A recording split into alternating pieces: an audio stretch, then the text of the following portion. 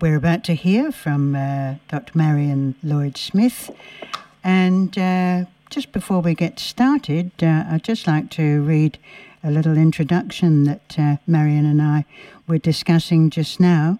It's by James Bradley from the End of the Oceans, August 2018. It's particularly moving. He says, "We are accustomed to thinking of the ocean as limitless. It is not. We have pushed many of its inhabitants to the brink of extinction and beyond.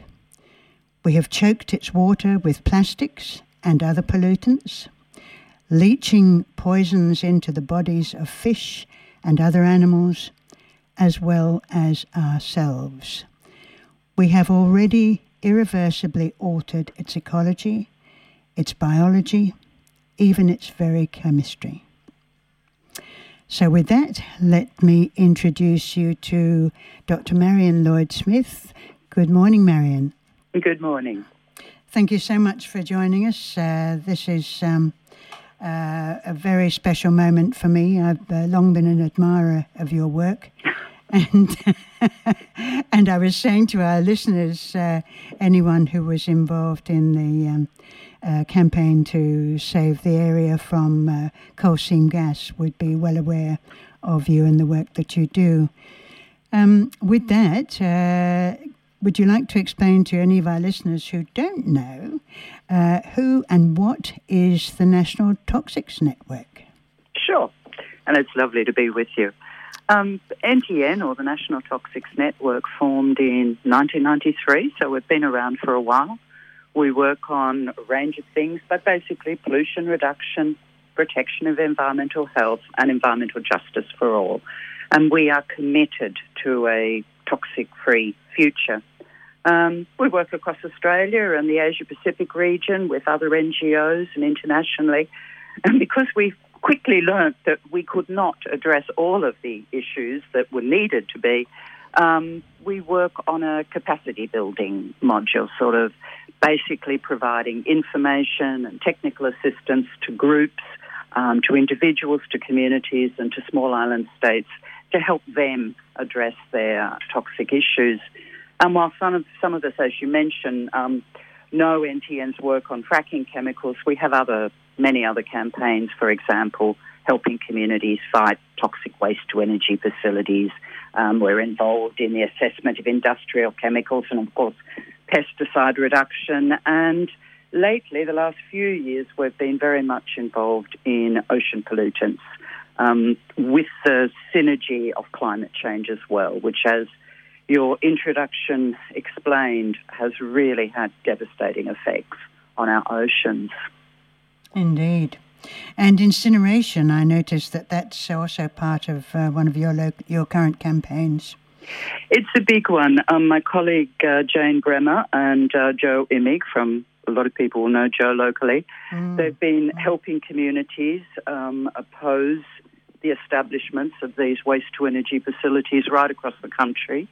And certainly there is a massive push by both the Australian government and the incineration industry to establish them. There was even talk of establishing one at Casino. Yeah. And, of course, if we can't establish them here, then the government wants to establish them in Asia. So it's a pretty nasty situation. Yeah. And could you just explain to our listeners why this is such a dangerous practice? Sure. Not only does it take away from the impetus to recycle and deal with our packaging and our waste in a proper way, it produces emissions. Now, the industry says, of course, the emissions are, there's no air emissions. Somehow they can incinerate with no air emissions. But even if, even if their pollution control equipment is so highly technical, and having visited many incinerators through Europe myself, I know the size of the cleaners that you are required to have limited air emissions. What you produce is this highly toxic ash, and that then has to be stored for all time because it is a hazardous substance. And while many people talk about, Europe's wonderful incinerators, if you actually go and visit and then you find out where their ash goes, it's a very, very sorry story. And there are many old mines that they're dumping it down. There's some little islands that Sweden has been moving their hazardous ash to, until finally the island said, you've got to be joking, no more. Thank goodness. So it's not a closed cycle, a closed system, and it does produce massive amounts of waste. Yeah, I can well imagine. So we've heard a lot about the plastic pollution of our oceans. This is obviously an issue that NTN is involved in, but just how bad is it? It's bad. It is incredibly bad.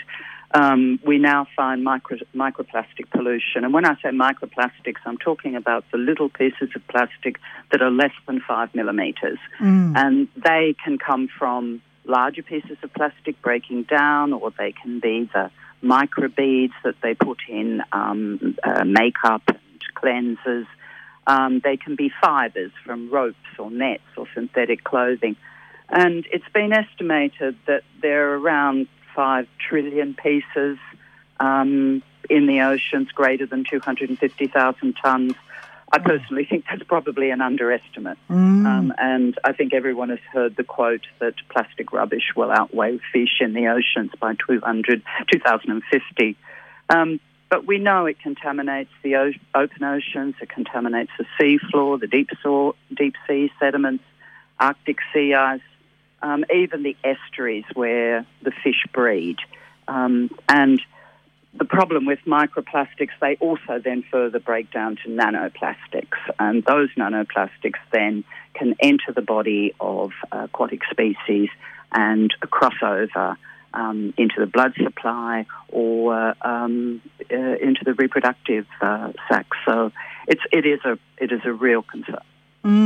Because a lot of people think that if things break down, they're sort of not a problem. They sort of disappear, disintegrate. But of course, it's not the case, is it? No, it's certainly not. And as these polymers weather and degrade, they not only form smaller and smaller pieces, but they can often release the chemicals that the polymers are actually made up of.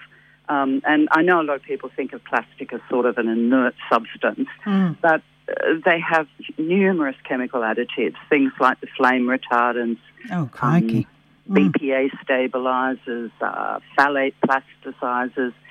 And when it comes to the plasticizers, some plastics will have up to 10 to 80%. They will consist of 10 to 80% of the phthalate plasticizers. So these aren't inert things, and when they break down, maybe you can't see them, but that doesn't mean they're not there. And the problem is, as they break down, the smaller they break down, they have increased absorption of the POPs chemicals that we already find in the water, all of those persistent organic pollutants and persistent bioaccumulative toxins, and they basically absorb to the plastic. And you will find them on the plastic in orders of magnitude much higher than what's actually in the water. We've known about ocean pollutants for a long time. Back in the 70s, they found PCBs and DDT in seals and turtle eggs. Yeah. But as we've moved into the new century, we're finding newer forms of chemicals. Some of the PFAS chemicals people may have heard of, they're the ones that were in the firefighting foams. Well, there's up to 4,000 different types of PFAS, and we're now finding quite a new novel form of PFAS in the sea surface microlayer. And why that's so important is that's the critical habitat for much of the biota from the ocean, for their eggs and for their larvae, including that of commercial fisheries. And in one study, they looked at sea surface microlayer and they found these PFAS forever chemicals in 80% of their samples, which were taken from the Antarctic to the Arctic, right across the globe. So we do have massive contamination now in the oceans. That's not only POPs, it's also mercury and heavy metals. I think the mercury levels are supposed to double in the North Pacific Ocean by 2050. Yet when we test Pacific Islanders, they're already 96% of them are way, way above the US EPA's acceptable level of mercury in hair. So you've got all of those. And then, there's pesticides. We mustn't forget our good old pesticides. Yeah. So how does Australia fare in all this? Are we better than most, or we're pretty bad. How did I know you were going to say that? You sort of knew that, didn't you? I did. Yeah, had that nasty sinking feeling. Yeah, our regulatory system is deplorable. And for example, we use many, many pesticides that are banned overseas. If people remember the fight to get rid of endosulfan. Yes. Endosulfan is something we're concerned about, not only because it's a problem on land, but 40% of our Antarctic krill was contaminated with endosulfan. Yet Australia was literally pulled kicking and screaming to the international table to finally ban that chemical. But there are so many other pesticides we still use. And then if we look at industrial chemicals, we've just had what they call reforms, we call deforms, of the industrial regulatory system. And as of the 1st of July this year, probably about 70-90% of our new industrial chemicals coming into the country will not be independently assessed by a government regulator. They'll rely basically on the companies that want to import or use these new industrial chemicals will be able to self-determine whether they should be exempted or whether they should be assessed, and that will be based on their own personal assessment of the risk to human health and the environment. That's terrible. That's terrifying, isn't it? Yeah. As very low risk, well, they won't even have to tell the regulator that they're bringing them in.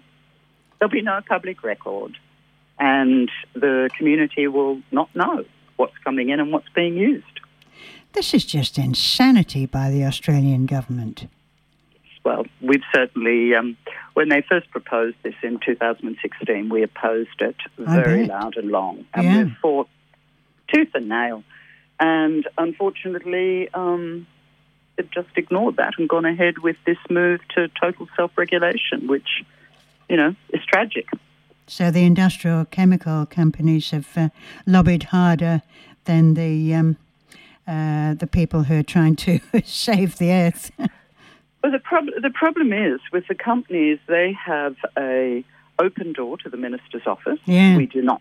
Yeah. We, on numerous occasions, have requested ministerial meetings and have either had to wait 6 or 7 months or not at all, or they don't occur.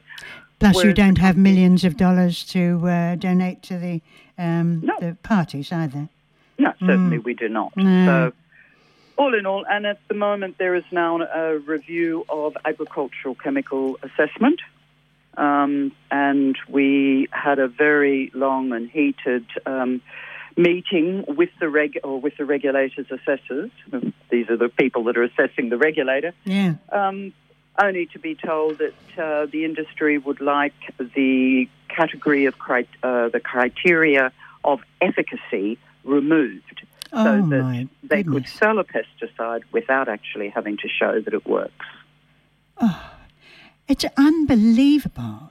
The backward steps that are happening just recently is just appalling. It seems almost as if the more scientific knowledge they are given, the more they are determined to ignore it. Oh, without a doubt. They have been quite appalling. And even when you have international agencies, which like the United Nations Environment Programme and the secretariats of the various conventions, we go through a very technical process of showing that a chemical is very harmful. It gets put on a list of banned international chemicals. Basically, Australia ignores that and has not ratified a single new persistent organic pollutant on the Stockholm Convention since basically it was forced. So, yeah, we're pretty bad. It's extraordinary. Is there any good news globally? Doesn't sound as if there's much in Australia. There's nothing much with the Australian government, but I think with the Australian community, there's lots to be proud of and lots to be... A different story indeed, thank goodness. Thank goodness. Yeah. And certainly when we look at the oceans, we have a whole load of sort of movement to regenerative farming, which even the UN Food and Agricultural Organization now says is the only way we're going to actually feed the world. That is farming that looks after the soil, that sequesters carbon and that doesn't contaminate rivers and oceans with pesticides. And that process is also being seen in these ecosystem approaches to aquaculture, where you have integrated, multi-trophic sort of agriculture. Otherwise, you're growing fish farms and seaweed production together in open water. And there are some wonderful circular economy initiatives which are trying to get rid of the concept of waste, and so that when a product is developed or designed, that its whole life cycle has to be taken into consideration, and that what ends up at the end must be the beginning of something new. And so those are, really positive stuff. But look, unless we deal with our reliance on the fossil fuels and the damage it's doing to the oceans through acidification, unless we deal with our dependence on industrial farming and pesticides, unless, unfortunately, we deal with increased population and unsustainable consumerism and, and a lack of an independent regulatory assessment, monitoring and enforcement of chemicals, we can't move ahead. And we will do our best, but really it is the community we will all have to depend on, because we will never resolve this with this government, or unfortunately, I've got to say, with the Labor opposition, because we have worked very hard with them before, only to be betrayed at the very last minute over agricultural and pesticide reform. Donations again, corporate donations again, I'm sure, responsible for that. Well, thank goodness there are good moves afoot globally. Is there nothing that can be done? I mean, is there no kind of independent watchdog, anyone to wave a stick at this government?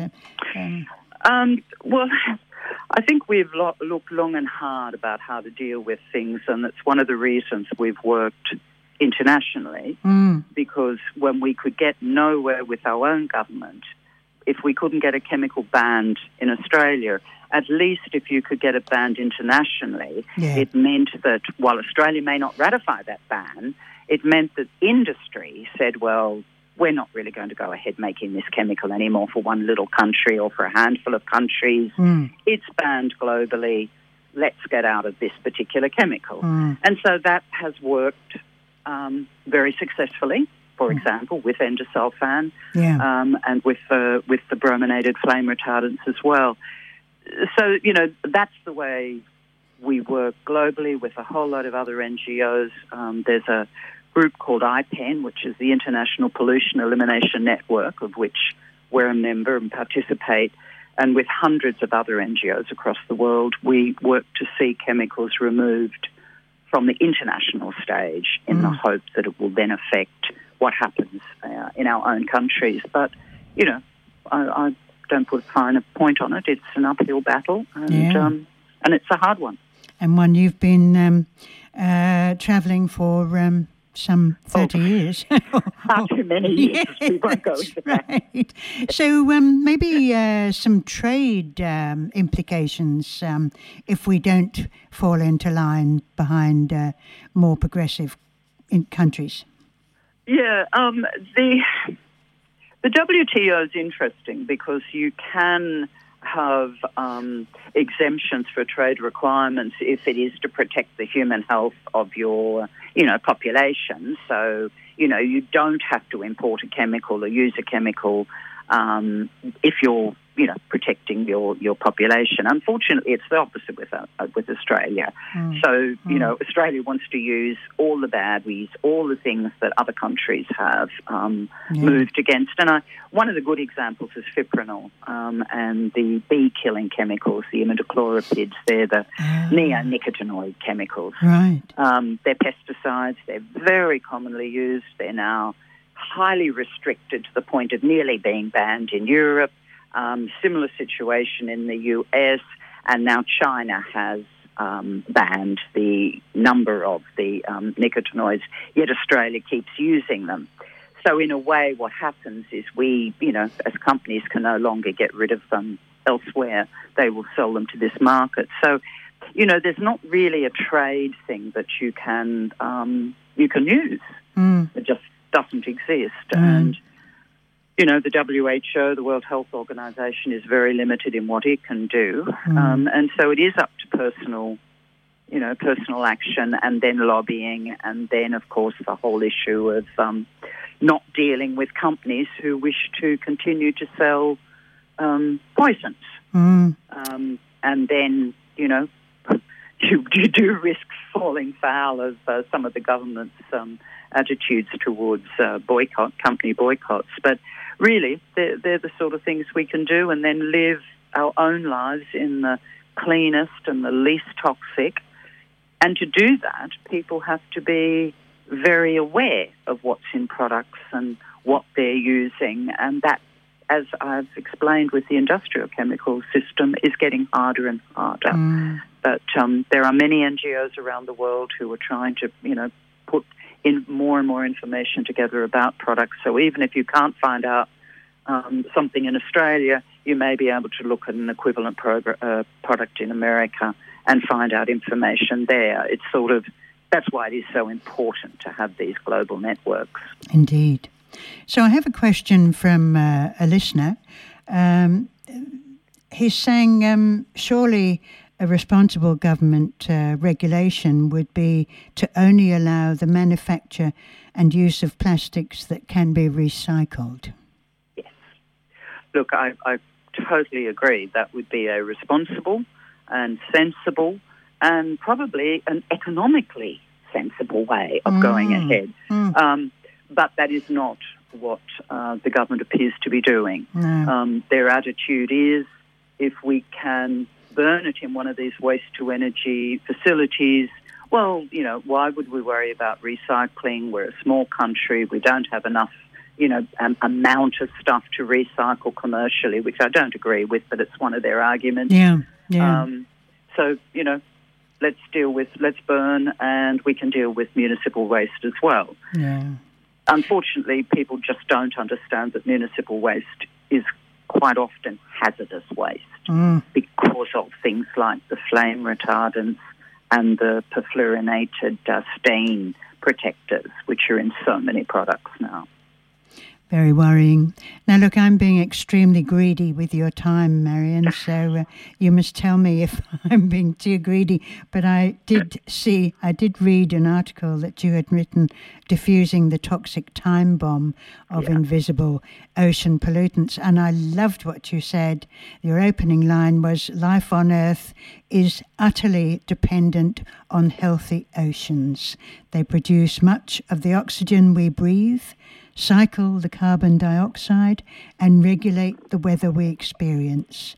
Perhaps it is the vastness of the oceans which has made us complacent about its capacity to keep absorbing our toxic wastes. It was a great article. Thank you. Thank you very much. It was a pleasure to have that published. And it is true. I think all of us forget that really it's the oceans that give us 2/3 of the global oxygen. It sequesters so much of our carbon.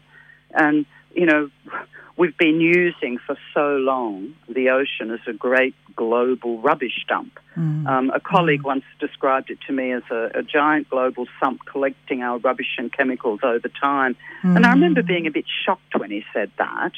But the more you go into it, the more you realise that is exactly what we've been doing.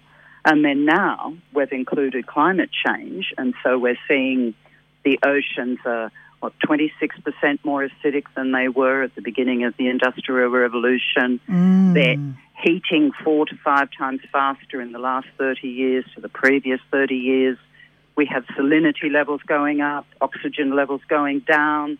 And importantly, I think people may not be aware that climate change is also remobilizing all of those old toxic chemicals that had made their way to the colder climates where they, lodge in ice and snow and sediment. And I'm not saying that's good, but at least they're stationary there.